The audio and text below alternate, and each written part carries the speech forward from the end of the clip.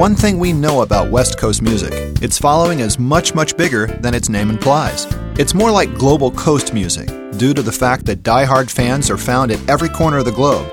At the heart of it, you'll find a man who continues to stoke the fires of a sound that is a sophisticated mixture of R&B, rock, pop, and jazz. Grammy-winning Jay Graydon. His name is found in the credits of tracks and albums that have gone gold, platinum, and even multi-platinum. With longtime collaborations with friends like David Foster, George Benson, Al Jarreau, and Steely Dan, Graydon has positioned himself as one of the most creative songwriters, producers, and session guitarists on the LA scene, while continuing to pave his own road with Nashville resident and writing partner Randy Goodrum. They're the brains behind Jar, a collaboration of two of the best musical heads in the industry who have released Scene 29, an album that any West Coast music fan most certainly has in their audio collection. From Airplay for the Planet to Earth, Wind & Fire's After the Love Has Gone, Graydon has delivered just what West Coast music fans have asked for.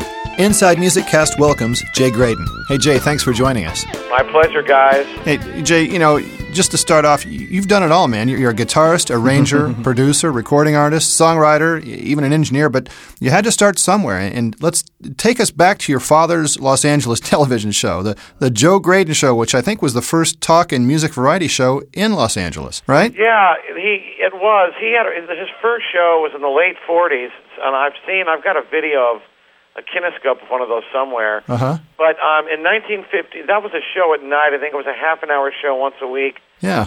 Then he switched to a daytime show. I think it was like 10 in the morning. Yeah. A 2-hour show. And on my second birthday, I was on his show. Right. And, on the Bebop album, my album entitled Bebop, I had the recording of that particular show, and I included it in the beginning of the record, but I'll tell you how the stage that this recording went through. Some fan of my dad's had recorded the show, just the audio, on a wire recorder. Uh-huh. I assume he must have tapped off the TV speakers, or maybe even had a line level output from his TV. Maybe he was a electronic guy, Yeah, right. But anyway, it was recorded to wire. Then it was transferred to 78 acetates. And I ended up with those acetates. I still have them. Wow. And then I must have gone through a bunch of different generations of tape over the years, probably 7.5 IPS. And oh my God. I don't know, maybe even gone to cassette at one point, but yeah. The good news is I have it, and it ended up in the beginning of the Bebop record. My dad asked me what kind of music I like, and I tell him Bebop. Yeah. And bang, we're into the record. It's pretty. I don't even relate to it, man. I was 2 years old. I don't remember that. Well, I'm glad I have it. Well, speaking of your dad, you just recently released a Christmas song that you and your dad recorded back in 1996 called On This Christmas Eve. And apparently, when that was recorded, you would release some samples somewhere, and word got out about the song, and it was being requested by fans to release it. So we're glad you did, and it's a wonderful song. And what took you so long to decide to put it out there? All right, here's the story on that. First of all, there's hardly been any songs written about Christmas Eve. My dad had told me that years ago. It's true. And he'd recorded it. It wasn't a hit. Sometime, I guess in the late 40s, he'd recorded it. By the way, my dad had a huge hit called Again. But in those days, it was the band leader that was the artist. My dad was just a hired singer, and Gordon Jenkins was the band leader. But anyway, my dad was a great singer, and he was on the hit parade in the middle of the late 40s. He was also an FBI agent, and he worked for Hoover and directly in Hoover's office. Holy cow! Wow. And then I'm getting off the point, but I'll get back to this. But right. Hoover saw my dad on the hit parade one night. Went into work the next day and told my dad, "You better quit that job. No FBI agent of mine's going to be a singer on a TV show." The guy was like Hitler, And my dad says, "Mr. Hoover, I only have 2 weeks left as an FBI agent, so I don't think I'll be quitting." And all right. So anyway, my dad had written a song on this Christmas Eve, and he recorded it. The Mills Brothers had recorded it. No hit with the Mills Brothers. No hit with anybody. I remember hearing that song when I was a kid. My dad had played it for me, and I always liked the song. The song was originally in 3/4. Okay. And then I decided to do something cool for my dad, and my dad was getting on in years, and when he was 77, I decided to do a track of the song, but put it in 4, with a triplet feel, and which I did, and then I had to teach my dad how to phrase the melody. He was 77 when he sang this. Wow. And I had to teach my dad how to phrase the melody, over the 4/4, time instead of the 3/4 time. Right, right. Here, I'm teaching my dad how to sing a song, I thought that was pretty funny. Role reversal, right? Right. And this is in the era of ADATs. There was no auto-tune function yet. Sure. Yeah. And I probably recorded my dad on 5 or 6 tracks. There was one line of the bridge that he never sang the way I intended him to sing it. So I sang that one line. I mean, it's kind of weird. What am I doing in the song on one line, right? But at the time it was just a demo. I was never planning on releasing this stuff. But as you can see over the years, I released a bunch of demos just because I had them. You know, right. It's anyway, that's the story with my dad singing the tune. Oh yeah, you know what? A lot of our guests recently they've really just told us that they're just taking advantage of the opportunities that the web provides and just putting up stuff up there that people either have never heard or some gems that you might have stashed away that your fan base might want to hear, and everybody's just uploading that stuff, and it really generates a lot of interest and demand. Don't you agree? Yes, we're in an era, man, where the web is. Artists like me and everybody else out there that's an artist, using the web, man, is the whole game. Record stores are over, as you know. Yeah. Radio is over for anything but, whatever the watered-down pop of the month is. Right. Or the year. But, it's all about using the Internet, and I'm learning more all the time. And, Right. and I want this stuff heard. Why not, man, right? You're right. There used to be I mean, the Past to Present album, do you guys have that CD? Yeah, we do have that one. Well, those are all demos from starting in the early. Well, they were pretty much all from the 70s. Right. You have a Sony commercial on there as well, don't you? I'll tell you how that came about. I had a Sony 4-track 854-4S. Uh-huh. It was in the same era that the Tascam 4-track came out, but this machine was much better. Uh-huh. And I wanted free gear, man. I was broke, man. I was working a 6-nighter. I was maybe making $10,000 a year, and that's barely enough to eat and pay the rent back then. Right. So I wanted to see if there was any way I could hustle some free gear from these guys. So I wrote a jingle commercial with Harry Garfield just to see what we could pull off. I pitched it to him. Obviously, it never took, because like every other commercial, every commercial that ever goes down is through an ad agency and through the proper channels. I just took a shot. But anyway, it was pretty fun. That particular album you were referring to, the Past to Present, those were all songs that basically were sitting in a vault, correct? They had been produced and recorded back in the 70s, and you just decided to re-release those? They were never released. Those were all demos. A bunch of them. There was a few demos there that were demos for the Airplay album. Okay. She Waits for Me. Actually, that didn't intend to be a demo for the Airplay album. We ended up recording it, but it was pre-David Foster. Greg Matheson played piano on that track. Let's see. Should We Carry On? Yeah. That's the song. That's on there, and that demo's what got us the deal. And there were some others on there. There's a song called Count on Me that's just, I still think is beautiful. Yeah. There's a song called Throw a Little Bit of Love My Way. Okay. And there was all kinds of stuff on there, man. I'm like a pack rat. It's hard for me to get rid of stuff. And, so I had all the tapes, man. So that's cool. When I went to Pro Tools, I had all the tapes baked so they would play. Right. No need to get in that discussion. That's a half an hour. Right. Yep. And I decided to release all that stuff, man. Why not? I needed to learn Pro Tools. Now was a good time to do it with all these old tunes, you know. As your musical taste was sort of developing, Jay, who were your influences? Growing up, granted, your dad was obviously a main, stakeholder in what you learned and steered you towards it. But tell me, who influenced you?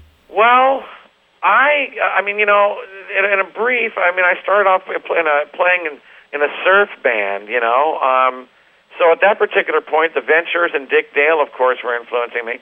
By the way, it was surf and white R&B. And when I tell you white R&B, it couldn't be any whiter. We did James Brown tunes, man. Yeah. No, man, this is, somebody should have told us to stop, But anyway, we used to play for the Marines at Camp Pendleton on the weekends. That was interesting. Really? That was in the middle 60s. During Vietnam, man, that's a whole other story. Oh, but wow. anyway, from the surf and R&B thing, I started listening to jazz, and that changed everything. Yeah. Really? And then Joe Pass, of course, was a big influence. Right. Mm-hmm. And then in the early 70s, man, what really blew my mind was Stevie Wonder's album, Music of My Mind. Oh, yeah. Right. Yeah. What a phenomenon, man. Mm-hmm. I mean, the guy's always been good, previous to that, but he'd come into his own. In pretty much every album from then on, the guy's just he's the best songwriter, man, that ever lived.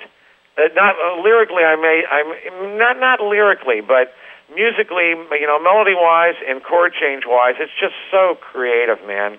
Mm-hmm. And he changed everything with the synth sounds. I went out and bought an ARP 2600 as soon as I could afford it, and he was a big influence. Yeah. And I mean, there's been a lot of others over the years, but I think Stevie's my main influence over anything. Right. Funny, I don't really write like him. Right. I can't. I mean, I surely don't sing like him. Yeah. Did you ever have a chance to work with him? Yeah, on a Dionne Warwick album. Wow. Okay. Yeah. I had called him and asked him if he'd write a couple of tunes, and he said, yeah. And we cut tracks for a couple of days. I remember. I think that was the time that that girl. It wasn't released yet, and it was in the very beginning of the digital era. Mm-hmm. And Stevie had a Betamax that he had the audio recorded on, and he had an analog mix of That Girl. It's either That Girl or God, I can't remember the song. It was one of those. But anyway, he had his people bring in the Betamax player and the analog tape, and he was raving about how good this digital, Betamax format sounded. Right? Right. I thought it sounded horrible. It was grainy. It's like fingers on the blackboard. Who knows what the sampling rate was on those things? And we played the analog version, and it was just so much more musical. Yeah. And I mean, I got into an argument with him about this. Mm-hmm. And I wanted to say, man, you've got the best ears on the planet. Your ears are way more sensitive than anybody else's, because you lost your sight. There's so much more power to your ears. How can you think this sounds good? So I didn't tell him that. So did he buy it? Thinking that. Did he buy it? No, he's like an argumentative cat, But we were having fun. We were sparring back and forth. Why? Yeah. We were both, going into Eagle Land or whatever. I don't know. I was just telling what I heard, What a talent. I mean, anybody who can write a song like, Sunshine of My Life in the Dorian scale has got to be amazing, He's out of he's just the most phenomenal writer of all time, man. If I could only listen to, one person's music, it would be his. Wow. He just is ridiculous, man. Yeah. The best singer that ever lived, clearly. Yeah, amazing. Here's something. But this is what I tell young singers. Singers that use vibrato at the end of every phrase, or sing a lick at the end of every phrase if they can sing good R&B licks, right. Or always do the same at the end of every phrase. I go, you're not taking full advantage of the program. Yeah. Listen to Stevie. He doesn't finish every phrase with a lick. Sometimes he holds a note long and pure with no vibrato. Right. A lot of times he'll vibrato a note. Sometimes he'll end with a lick. Dig all the possibilities and dig the taste, Yeah. So anyway. Mm-hmm. Yeah, you're absolutely right. Well, you began doing your session work in the late 60s, but bring us up to speed on how you were able to work your way into the session scene. Who were your connections at that time? Yeah. Well, when I was in the Don Ellis Band in the late 60s, those are my first real record dates, recording on his albums. Mm-hmm. I was doing a lot of demos back then. I went to Valley College, and everybody in the Valley College band, big band, most everybody in the band was trying to stay out of the Army, or the band wouldn't have been as good as it was. We were trying to get a 2S deferment. So most of these guys would have been on the road. It was still the end of the big band era. A lot of these guys would have been busy on the road. So anyway, great band, great networking. Mm-hmm. There was a guy named Ray Jackson, a trombone player in the band that was also a great arranger. He was one of the founders of the Watts 103rd Street Rhythm Band, great band back then. Anyway, Ray used to arrange a lot of demos for different people. So I was busy playing on his demos all the time. Okay. And the drummer on some of these demos was Al McKay, the guitar player in Earth, Wind, and Fire. Mm-hmm. Al had played drums first. I did too as well, but that was never any good. Anyway, then Al switched to guitar. Great guitar player, Al, by the way. So that got me going, and then just networking got me, more work here and there. I was playing a Don Ellis gig one time, and Dean Parks came to the gig. He knew the bass player in the Don Ellis band, Dave McDaniel. Mm-hmm. And Dean decided he'd recommend me for some record dates. So out of nowhere, I started getting calls. I mean, like major calls for all these Motown sessions. Okay. And one thing led to another, man. And in a very short period of time, I was working 2 to 4 sessions a day. Wow. And I also was the first guy with a pedal board and strobe tuner. Really? So it was like, hey, get the guy with all those effects. Yeah. That was one way I got work. But I got to say, man, I loved playing record dates for about 5 years. Then I kind of got burnt out, man. But because playing record sessions was 95% boredom, 5% sheer terror. Yeah.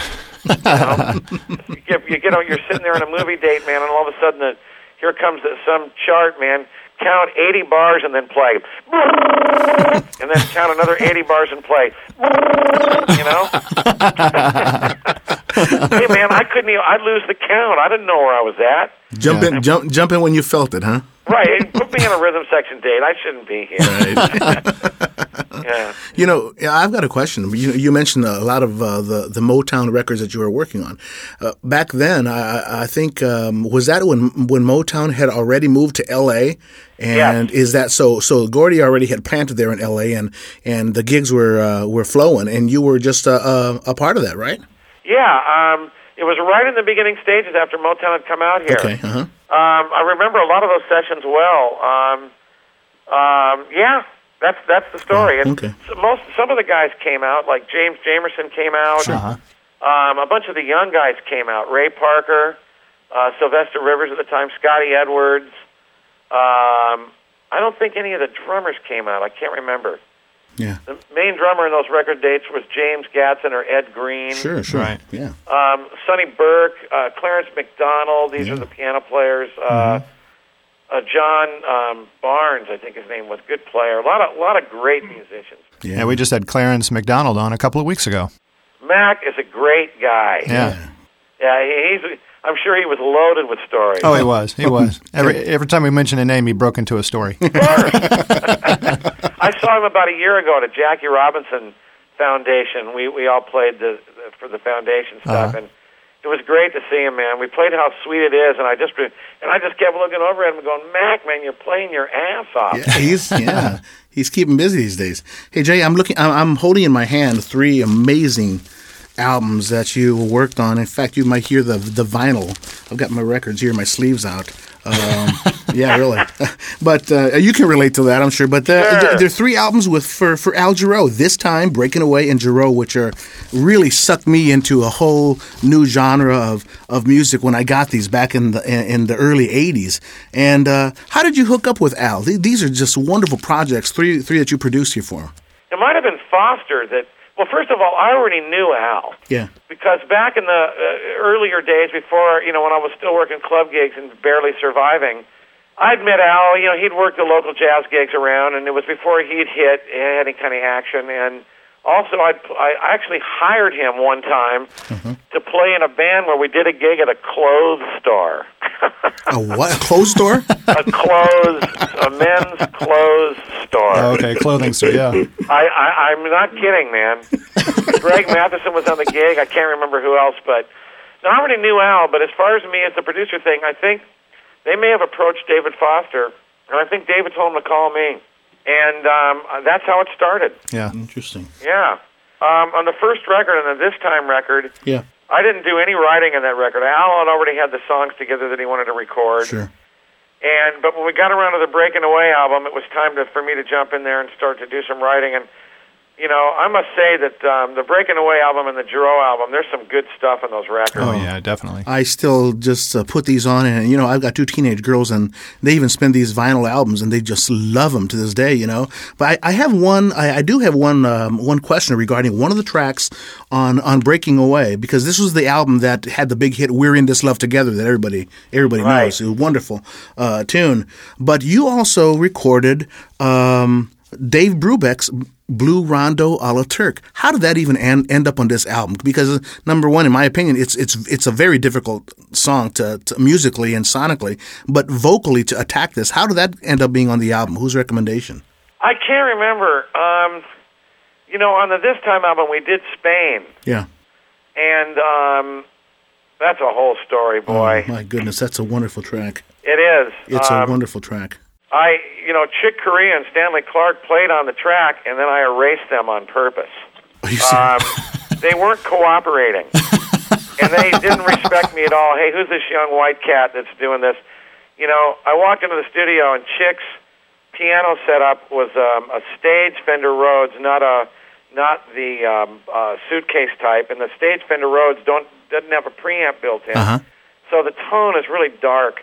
And he had to run it through some delay line, so whenever you hit a note, it would go bump, bump, bump, bump, bump, bump, bump, bump. I had through some kind of chorus, delayed line thing. It was just terrible. And I said, man, we got to lose all this stuff. And he gave me an attitude.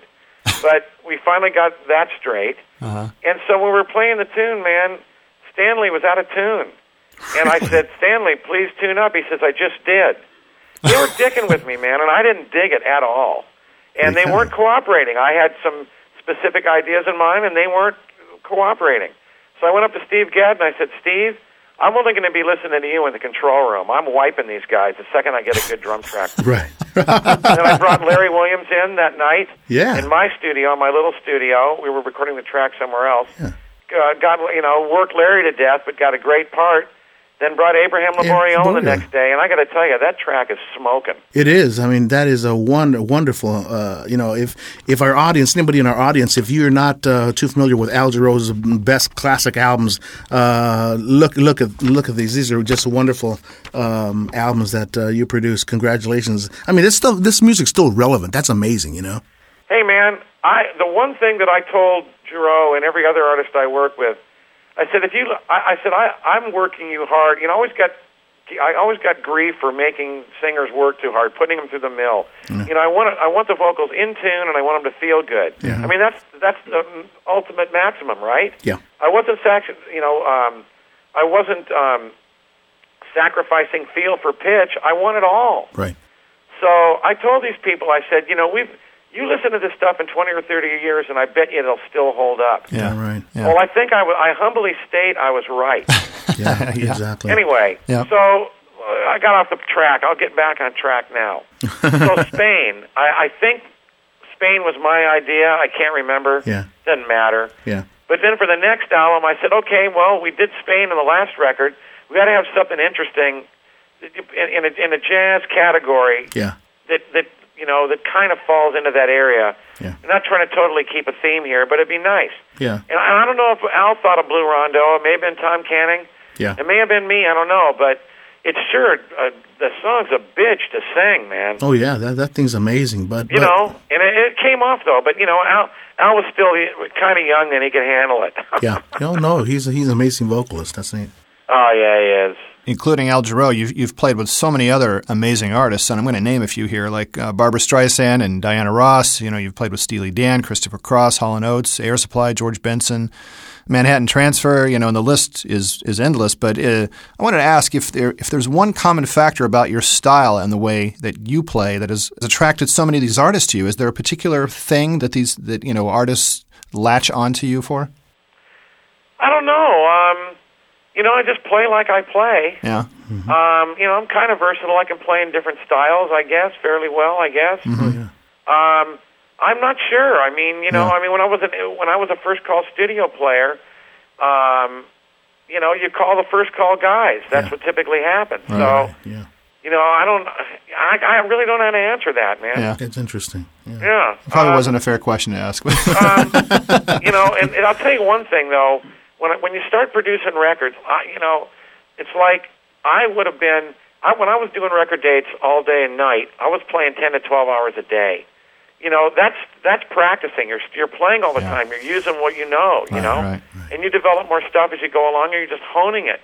When I started producing records, I went from playing 10 to 12 hours a day to not playing at all for months at a time. Yeah. I mean, when I'm not in the middle of, I'll do some guitar overdubs on a record, maybe play a solo or two, but over 4 or 5 months of making a record, how many hours did I play guitar? Not much. Yeah. Right. And there's no time to practice. Let me ask you about something real quick. You just mentioned that you practice so hard. You were working 10, 12 hours a day Right, to hone in your skills. This obviously, we're several years down the road from that particular time when that was really relied upon. Studio musicians were so relied upon for their expertise and what they were doing in the studio. Nowadays, there is a studio scene, but it's just not what it was then. Are cats still practicing like they used to? I mean, are they still working as hard as you did in your, in that studio scene day when you guys were doing so much tracking for so many different artists? Yeah, the jazzers practice. They got to, man. If you're going to be a good jazzer, you got to practice. Right. And most of my friends are jazzers. Yeah. So, there was the kind of practicing that we were doing when we were doing 3 to 4 dates a day was practicing while we're playing. That is sort of practicing. Right. We were playing so much. Now that there's much less work, of course, if guys are, like I say that most of my friends are jazzers, they are practicing. Mm-hmm. Yeah, it's a different scene, man. I was at the heyday of doing record dates, and I got out before it got me out. When I moved on to producing and songwriting full time, I was still at the top of my studio game. I could have ended up doing it for years to come. Yeah. But I always told the guys that, there's going to be a new breed of guys just like us that are waiting to take over our positions. We're like baseball players, man. We get a short run here. Exactly. But back to the thing about after I started producing and writing full time, my guitar playing, suffered after a few years. I'm not hardly playing at all. It's not an easy feat. Every time I go back to playing guitar again, like on the new Jar album that's out now. Sure. Right. I had to practice for like a week or two. And, before I start playing solos and stuff, and then I'd take a break and go on and do other stuff in the record, I'd have to come back and start practicing again for at least a week. It's like I pick up the guitar, it's a foreign object, man. This is no easy feat. But I humbly say, I probably played some of the best stuff I've ever played on the Jar record. I don't even know where it came from, man. Right. You've been working with Randy Goodrum for years. And, in Scene 29, which is the title of the last album, I believe you're working on a new one right now currently. Yeah. But how did you, conceive this project? Well, who said, hey, it's time for us to collaborate on this record? I mean, Randy was at that time in Nashville, and is in Nashville right now. Yeah. But how did this come to be that Jar materialized? Randy is a prolific songwriter. This guy's life is writing songs. And when he's working, he's a workaholic. He loves to work. So he would call me from time to time and go, hey, man, let's write. I go, man, I don't write for what? I turn on the radio. I have nothing to do with that. Well, let's just write and see what we come up with. I said, okay. So he comes to town. I had a couple of ideas, one of them being what ended up being the song Your Heartbreak. And if you see the videos all over YouTube, if you go to jgraydon.com or jarzone.com, and the video's right there, and it explains how the songs start, how we got into writing the song. But So we wrote the tune, and then we wrote one other. I don't know what the other one was. I can't remember right now. And I said, or Randy may have said, this sounds like maybe we should be a band. And I go, hey, man, I've got nothing to do. Let's do it. Yeah. So hence the beginning of Jar. And if you haven't figured out what Jar stands for by now, it's Jay and Randy. Hey, I really? never figured out. Okay. Now I know. Jeez. It's a tough one. Yeah, that is tough. And Randy came up with that, and I dug it, man. I like the way it looks. Capital J, small a, capital R. That's cool. It works. Yeah, but anyway, so Randy and I started writing, and I said, Randy, I don't know, we're not going to, we're too old to even hope we get radio. We could maybe gear this thing to smooth jazz or whatever, but, still, even that radio is corporate now, and it's almost impossible to get it. Yeah. So let's just make the kind of record we want, man. If it has to be compared to anything, it would be compared to Steely Dan. Yeah. In the fact that it's pop, but there's a lot of chord changes, and it kind of hinges on jazz. Mm-hmm. And the lyrics are intellectual, and there are hardly any love songs. They're about other topics, you know? Right. Yeah. Like someone's hair. which you have to talk to us ask about. Randy about that one. Well, I just got to ask, who is Glenn? You're going to have to ask Randy about that. And if you haven't heard the album, this is for the audience. If you haven't heard the album, there's a track on the album called "Glenn's Hair," and if you look at the lyrics, I've got the lyrics here somewhere. I should read those. Yeah. In fact, I'm going to read 3 lines of it just for the heck of it. Okay, Rick? I mean, here it is. Glenn's hair. The first 3 lines. Glenn's hair is gone. He's out to fool the whole world. His weave is strong. Is that a haiku? Is that a haiku? The line, are his follicles dead? Yeah, exactly. Now, you got to talk to Randy about this. I'm not the lyricist. I'm the idea guy a lot of times. A lot of the concept of the song I came up with, but Randy is the lyricist. I don't write lyrics at all. Well, you're going to have to hook us up with him because he's next on the interview, okay? Hey, man, he'll gladly do it. And this was his idea. He came in with this idea, and I got to tell you, man, I laughed my ass off. Now, here's the good thing. I will say something that is majorly in his defense, okay? Okay. Randy's bald, so he can write about bald guys. Yeah, which people will find out by watching Heartbreak on the video. So you'll see Randy right there, right? Right. That's pretty stinking funny. And yeah, man, that's the only song that's really over the edge funny. Everything else is pretty serious, you know? And by the way, the song Scene 29 is about film noir movies and movies of the 30s and 40s. That's what I thought, yeah. I'm an avid collector of those kind of movies, and I'd given Randy a bunch of movies to watch and baited him with some lines, and he found some lines in his own, and it's just cute, but it's about film noir. You know, my nickname is Jake the Rake. Okay. There's an actual character in a movie called The Killers named Jake the Rake. When I was 16, I was in a band with a guy named Bob Hogan's, great piano player. And he says, I just saw this movie last night, and there's a character in it named Jake the Rake. And I never forgot that. And when I started getting into film noir and I saw the movie, I saw the character, and I thought, oh, that's cool. So Randy used that in the lyric, you know. But anyway, it's a fun little tune. Well, another track that I kind of latched onto on the album was Esquire. And, you know, I love the feel of that track, and I especially love the way you ended that song with that blazing guitar solo. That was great. We have no rules. We're intentionally trying to make these little epics, you know, within the song, you know, different sections. Right. You know, you don't expect a lot of things to happen. Yeah. You know what Esquire is about? It's about a really slimy lawyer. So when you're reading the lyric on that thing, I mean, you know, born as a human, innocent up to the age of 5, blah, blah, blah. You know, you don't know. You get to the chorus and you think this guy's the biggest slime ball on the planet, and then the last line of the chorus is first name, last name, comma, Esquire. Esquire, every that's lawyer right. Ends with Esquire. Esquire at the end of his name. Yeah, you're right. So, I mean, you know, and I baited Randy with that. Long story why, but I had to deal with one of the worst lawyers of all time. It was just horrible. So he was the influence to that song. So. Well, Jay has graciously allowed us to peer into the new Jar album, Scene 29, and since we're talking about the track Esquire, here's a little sample of the track that Jay has provided for us. Born as a human, innocence and light, up till the age of 5, loved all the movies where the bad guys win. Now he lives the life. A handshake that feels like you're holding a fish. He's got a summer place on the river Styx. He's shifty and crafty,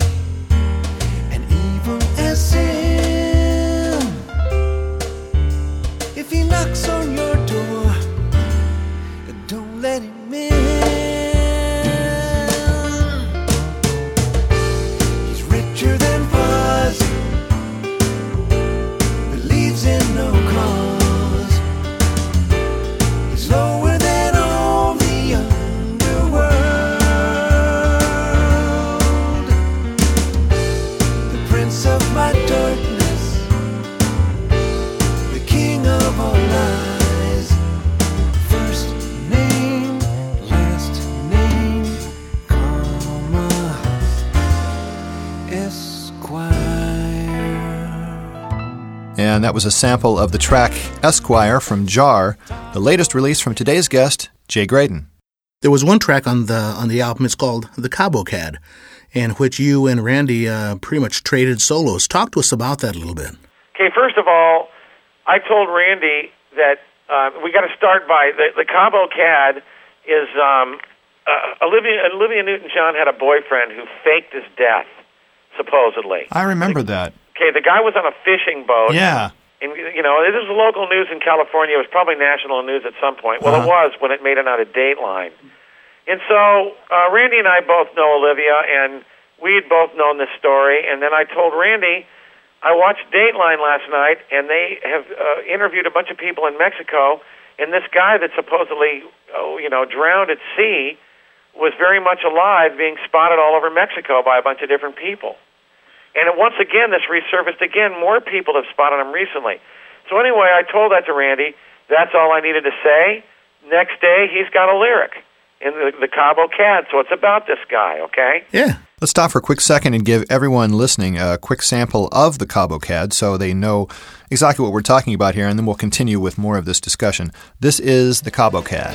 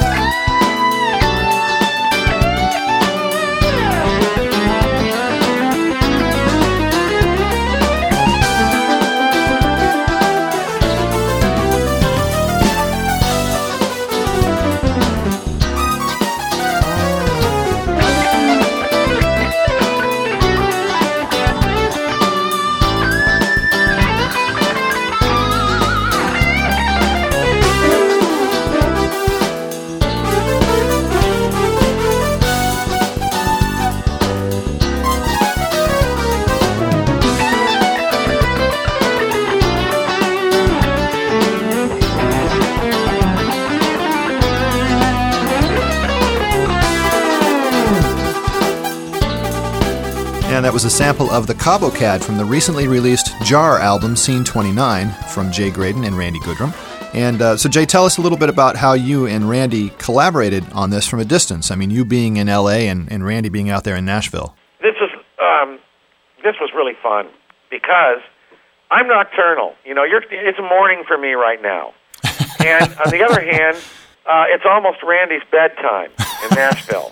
Right. So he works all day. When we're working on a song, without getting into the whole process, audio files get swapped, traded back and forth all the time through an FTP site of Randy. Right, right. So for the solo thing, when we decided we were going to trade solos, I said, I don't want to play 4 bars, skip 4 bars, play 4 bars, skip 4 bars. So the way I think we ought to do this is I play 4 bars, I'll upload it to you. You play 4 bars the next morning. You upload that to me. That night I play 4 bars. So every day we're both getting our 4 bars in, but it's going to take a little while. Yeah, really. It's going to take a few days. Yeah, well, that's what happened. It is in real time, but slowly. Well, that's we have a correspondent, Brian Pearson. I think you know that name, but Brian actually was asking that question. How did that work technologically? Working with from L.A. and Nashville. Well, how was that coming together? And I think the FTP is really the answer on that, right? Absolutely. And Randy's got a good site. It's fast. Uh-huh. I'll tell you how the record goes.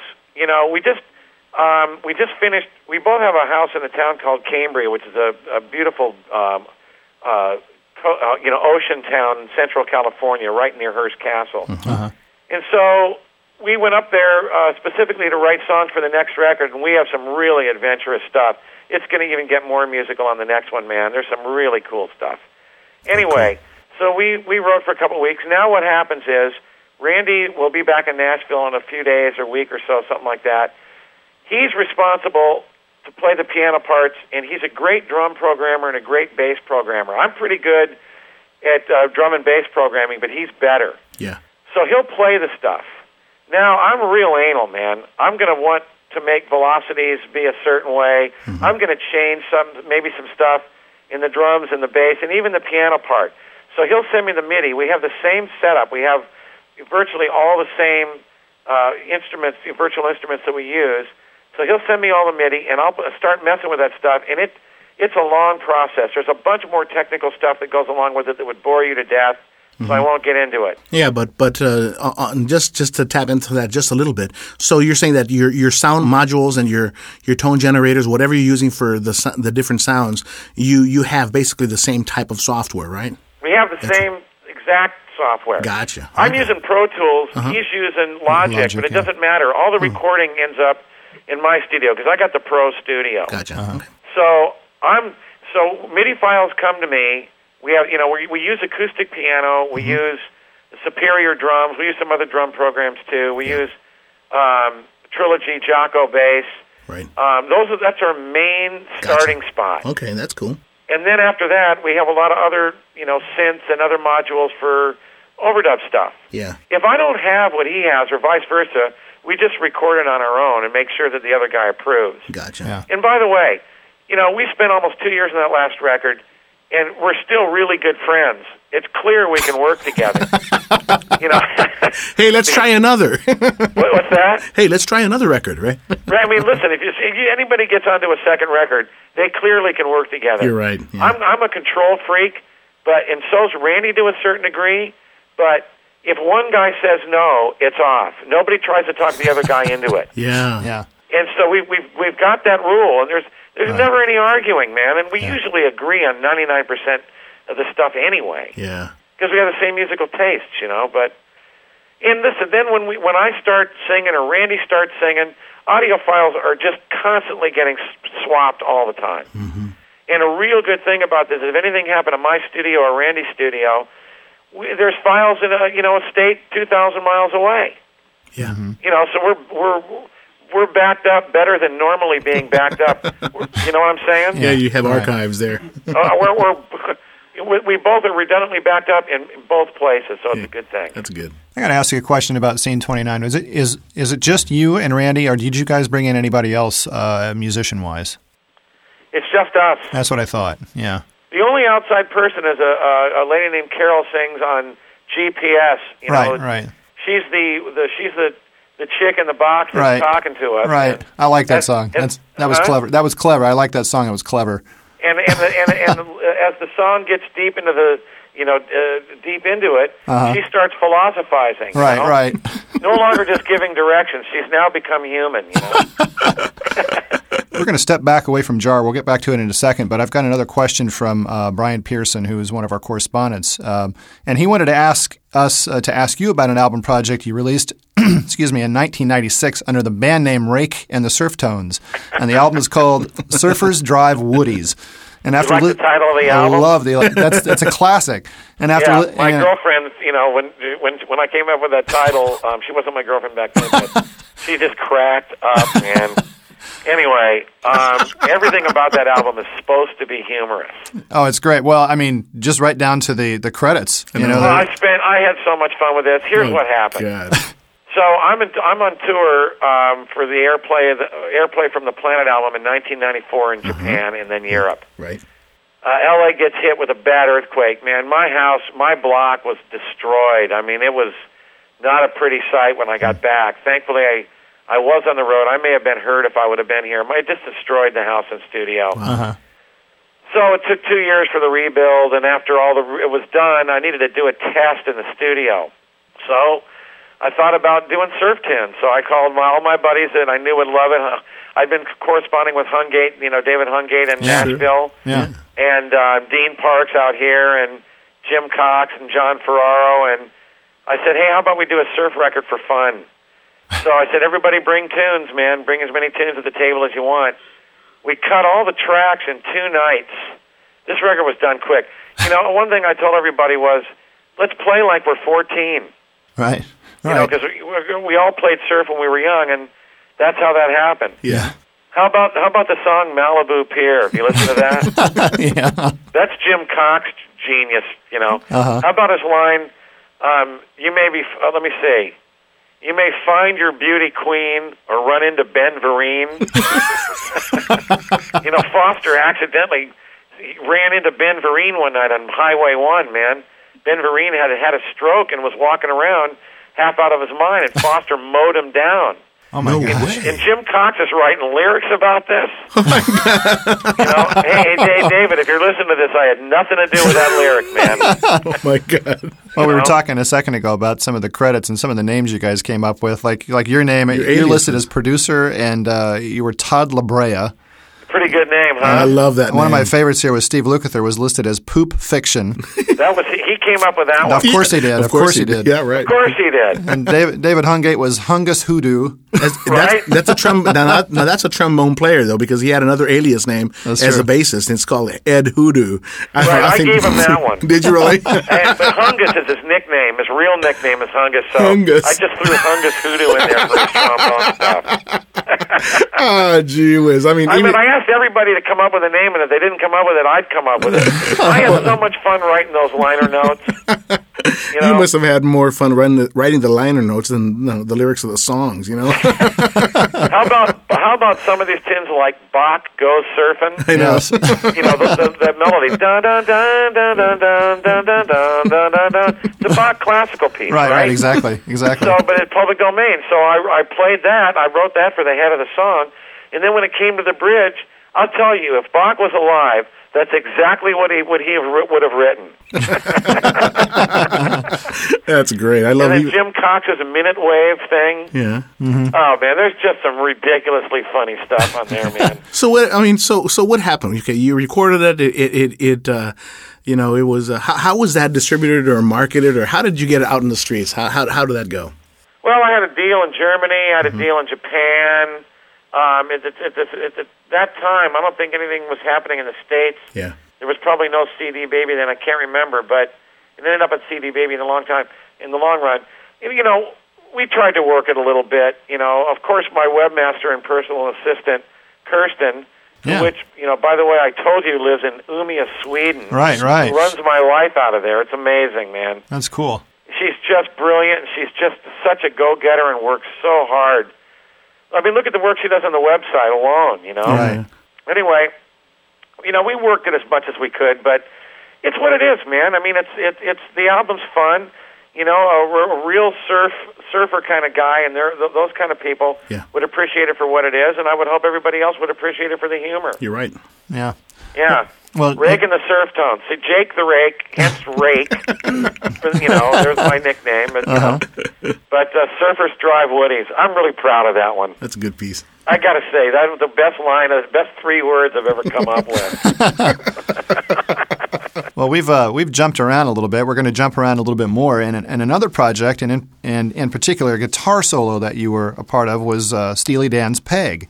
And, you know, that was an amazing solo and apparently a tough one for Donald and Walter to nail down. And I guess I'd read somewhere that they'd gone through like 7 different guitarists, you know, that attempted that part. And then, of course, they brought you in and they loved what you brought to the table. So tell us a little bit about your experience with Steely Dan and how you brought the right sound and feel to that Peg solo. Right. Their engineer of the time was a guy named Roger Nichols. Oh, yeah, right. And I was doing an album for, God, I can't remember who it was. Jim Weatherly, maybe? Mm-hmm. And I was playing, I'd arranged the record, and I was doing all the guitar overdubs and stuff, and Roger was the engineer. And Roger says, hey, I'm going to recommend you to Steely Dan. They're having trouble with this solo. I go, hey, listen, man, that would be great, because every studio guitar player wanted to be on a Steely Dan record. Right. Steely Dan, you know, that's another band that well, of course, I love these guys because they think musically the way I think. Uh-huh. You know, and like I say, if there's going to be a comparison to Jar, that's it. Even though we don't really sound like Steely Dan, it's the intelligent music, the intelligent lyric, you know, and chord changes and just teetering on jazz, right? Right. All right, so I get the call, I come into the session, and I listen to the tune, and I start playing my typical pop with a bit of jazz-influenced stuff over it. Right. And after about an hour, they go, well, this stuff's pretty good, man, but, you know, you think bluesy. Now I'm thinking, okay, the chords are C major 7 to G2 over B. Okay, I can't think bluesy on the C major 7th. That would sound weird.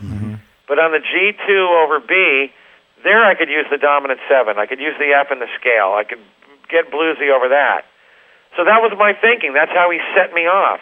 And then I play those double bends at the very beginning. That clearly shows the dominant 7 in the pattern in one spot of it. And, I just thought along those lines all the way. I'm going back and forth between dominant 7th and melodic pretty, kind of. And that's how it went down. Right. And, I was just hoping my solo would make it in the record. And, even this solo's 32 years old, man. Amazing. And I still, all the time, hear, man, that's one of the best guitar solos of all time. Yes. I'm not saying that. Yeah. That's what I hear. I think it'd be right up there, that's for sure. Well, hey, man, and listen, I've played solos I think are a lot better, man, as far as I'm concerned, but that one really stuck. And I've heard it, it's been on the radio so much over the years, I've heard it so many times, I basically know most of the solo. Yeah. And I don't know any of the stuff I played. I can't play you one song off the last Jar album, or this new Jar album yet. Yeah. Or I write them, I forget them. I take that hat off and I'm thinking other ways, Right. Yeah. So it's like, I think I'm getting the rights back to a guitar video I did in the 80s or 90s soon. If I do that, I described how the solos played, and I'm sure it'll end up on YouTube. You're right. You know what? You know that this your solo on Peg has really become a classic, something that's impressionable in everybody's mind when you go on YouTube. And I believe, Rick, I don't know if you've seen this, but there's a talented young guitarist. I don't even know his name, but I saw him, basically playing your solo behind, and he was playing there's a little video camera showing his technique as he performs note to note your solo. Have you seen that?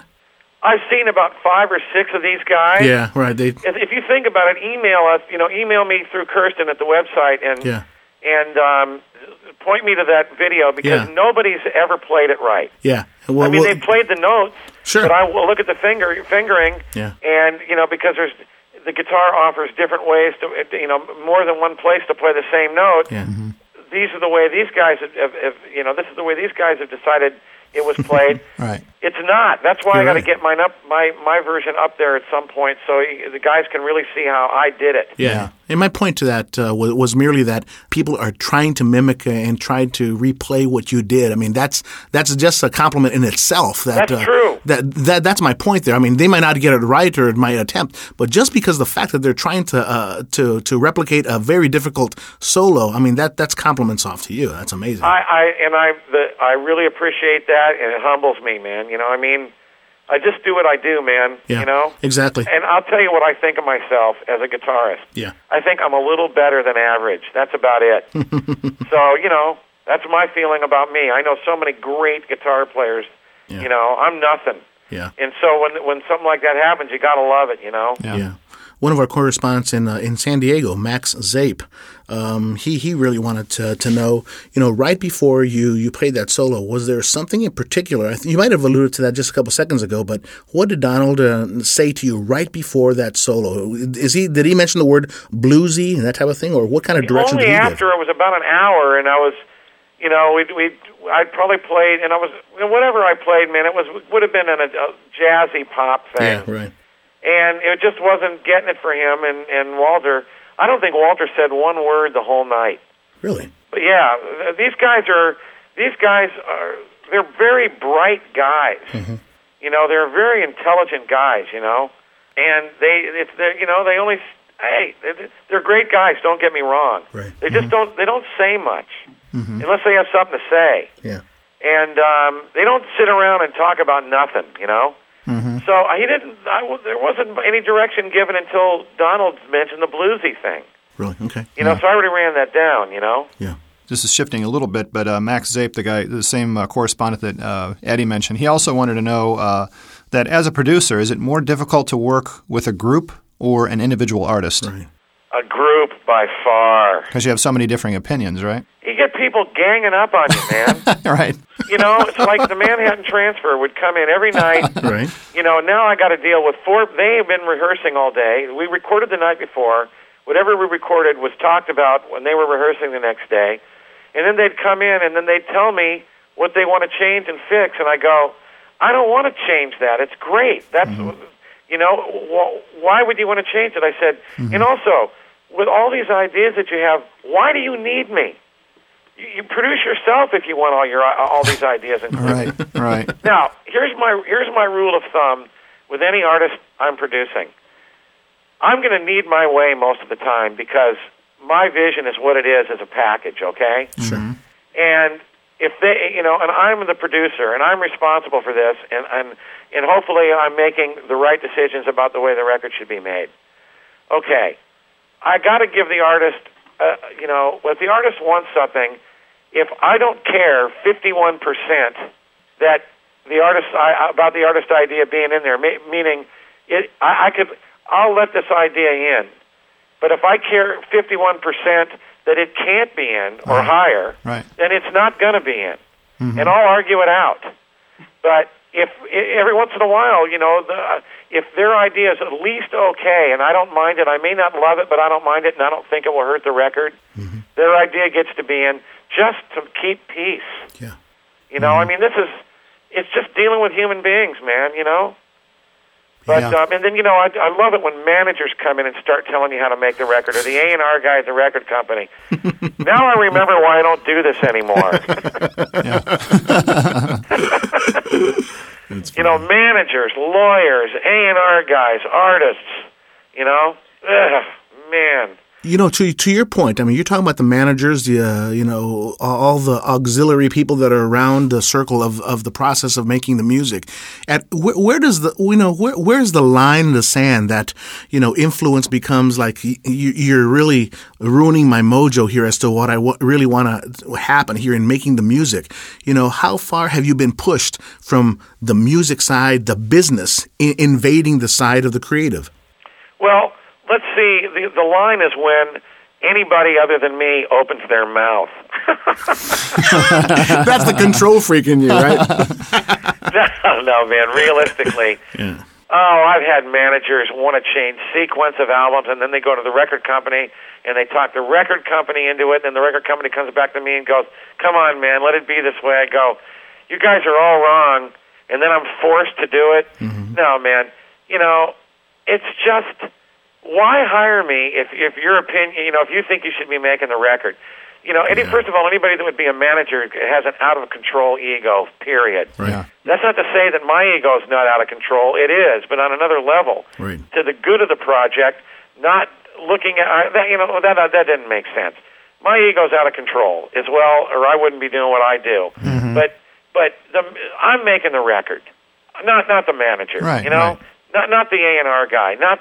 You know, the artist is involved in the record, but you got to trust my judgment. You got to let me have my vision. I get the whole package in my mind. Yeah, right. You know, whether you know, hey man, don't get me going on this.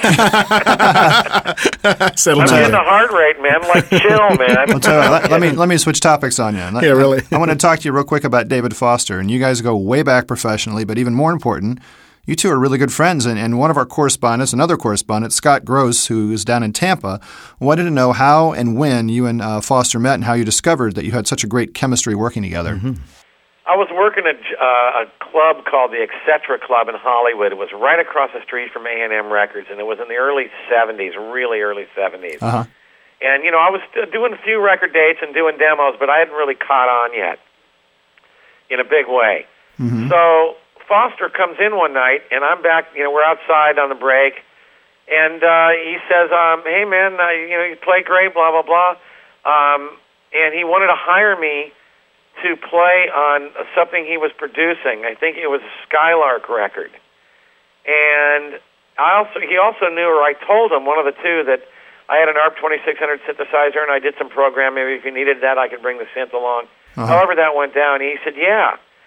Well, I went to the session. It was the next day or a couple of days later, whenever it was, and they're playing the track, and the first thing I said, who is that piano player? Uh-huh. I said, this guy is unbelievable. Uh-huh. And it was David. Yeah. Wow. Man, I couldn't believe how great he plays, man. Yeah. The best pop rhythm piano player. Him and Michael Armardian are the best two pop rhythm piano player guys of all time. Yeah. But anyway, so that was the beginning of our friendship. And, you know, we both started getting busy doing record dates right after that, and we both recommended each other all the time. And, you know, anything Foster was producing or arranging, I played on, and vice versa. But I hadn't started producing yet. He started producing before me. But arranging gigs or whenever I could get him on a record date, I would. And that's how it started. Well, speaking of David Foster, and let's talk a little bit about that collaboration you guys did in 1980 called Airplay. And the self-titled release called Airplay, and that was that album featured so many amazing A-list players such as Jeff and Steve Porcaro, David Hungate, Steve Lukather. So there's Toto for you, Ray Parker Jr., Jerry Hay, Bill Champlin, Tommy Thunderberg, and of course you and David Foster and some others. But this album was huge in terms of its importance to what is termed as West Coast AOR. And many call it, I've heard it referred to as a masterpiece. And what was it about this album that catapulted it as somewhat of a legacy album? Right. That baffles me, because we were just doing what we do. I mean, we didn't sound like anybody, that's for sure. And I'll tell you one thing, and the album was like overproduced, man. There's never a dull moment. I mean, any hole we could fill, we would fill. Uh-huh. It's like Foster says, man, there's no air in the album until we come to the song Bix. Right. And Bix is about a movie, is a character in a movie called High School Confidential. It was a drug propaganda movie. Okay. And there was a chauffeur for Mr. Big. His name was Bix, and he said, Bix likes it when you play it cool. So I sat Steve Kipner down and had him watch the movie, and I said, write something about this bit. You know, it's just for silly stuff. You know? I wondered about that because I knew I'd heard that line, and I couldn't remember where it was from. And so it's from High School Confidential. Yep, it was starring Russ Tamblyn and Mamie Van Doren. Right. The movie's hysterical, man. Yeah, I've seen it. It's just ridiculous, you know. Anyway, so here's how this came about. Foster and I were playing on a record session for Maureen McGovern at Dawnbreaker Studios. Mm-hmm. And on the break, David starts fooling around with this ballad, and I meander over to the piano and start singing a melody over these changes. And David says, hey, after the session, let's go to your house. You know, I had a studio back then, a little studio. He says, go back to your house and work on it. And I said, great. So after the session, we did. Hence the song, Should We Carry On? We demoed it up. I sang the thing. I never considered myself a singer, man. I really don't like singing. But anyway, we demoed it up, and David played it for Tommy Mottola, who was Hall & Oates' manager of the time. And Tommy says, hey, this sounds great. Let me see if I can get you guys a record deal. We weren't looking for a record deal. We were just trying to pitch the tune. Yeah. Anyway, bang, we get a record deal. Uh-huh. Now we're artists. We make the record. There was a changing of the guard at RCA in the middle of us making the record. Some new president of the company. So what happens when that happens? Every artist that just made a new record gets dropped. They still released it, but they didn't work it at all, man. There wasn't any promo. Yeah. But in Japan, since it was released worldwide, Japan picked up on it on their own, and it just exploded, and also in pockets of Europe. Oh, right. It exploded, man. Yep. Mm-hmm. And with no promotion, nothing. Mm-hmm. David wanted to go tour. Now, here's where I blew it. I hated flying on airplanes. Mm-hmm. I said, man, I don't want to do this. I blew it. Airplay would have had a huge shot if we would have toured it. You know, nothing in the States, but it may have got out in the States. I don't know, but I made a big mistake, man. Wow. So, and by the way, the record still sells unbelievably well in Japan and Europe. Oh, yes, it does. I just recently read that this album was re-released in Japan toward the end of last year on something called an SHM CD, which is a super high material CD. And yeah, I heard about that too. Yeah, do you know anything about those? I'm not familiar with that format. They didn't bother to send me any. They're just using me. Oh, no. No, I don't know anything about that, but Okay. this thing's been re-released 100 times. Yeah. I remastered it at one point. I'd really actually like to mix the whole damn record again, but nobody wants to pay to do it. I mean, I'm not going to do it for free, but I'd do it really reasonably. Yeah. It could sound so much better. Wow. Yeah, man. Anyway, Airplay's a good record, overproduced, but definitely some good songs, and it seems to be responsible for starting at the West Coast trend sound. You're right. Yeah, absolutely. That's what they say. I'm not saying that. No, they say that just the way you said it. So, hey Jay, I couldn't. We couldn't end this interview without talking about a couple of the Grammy Award songs that you've actually written and produced.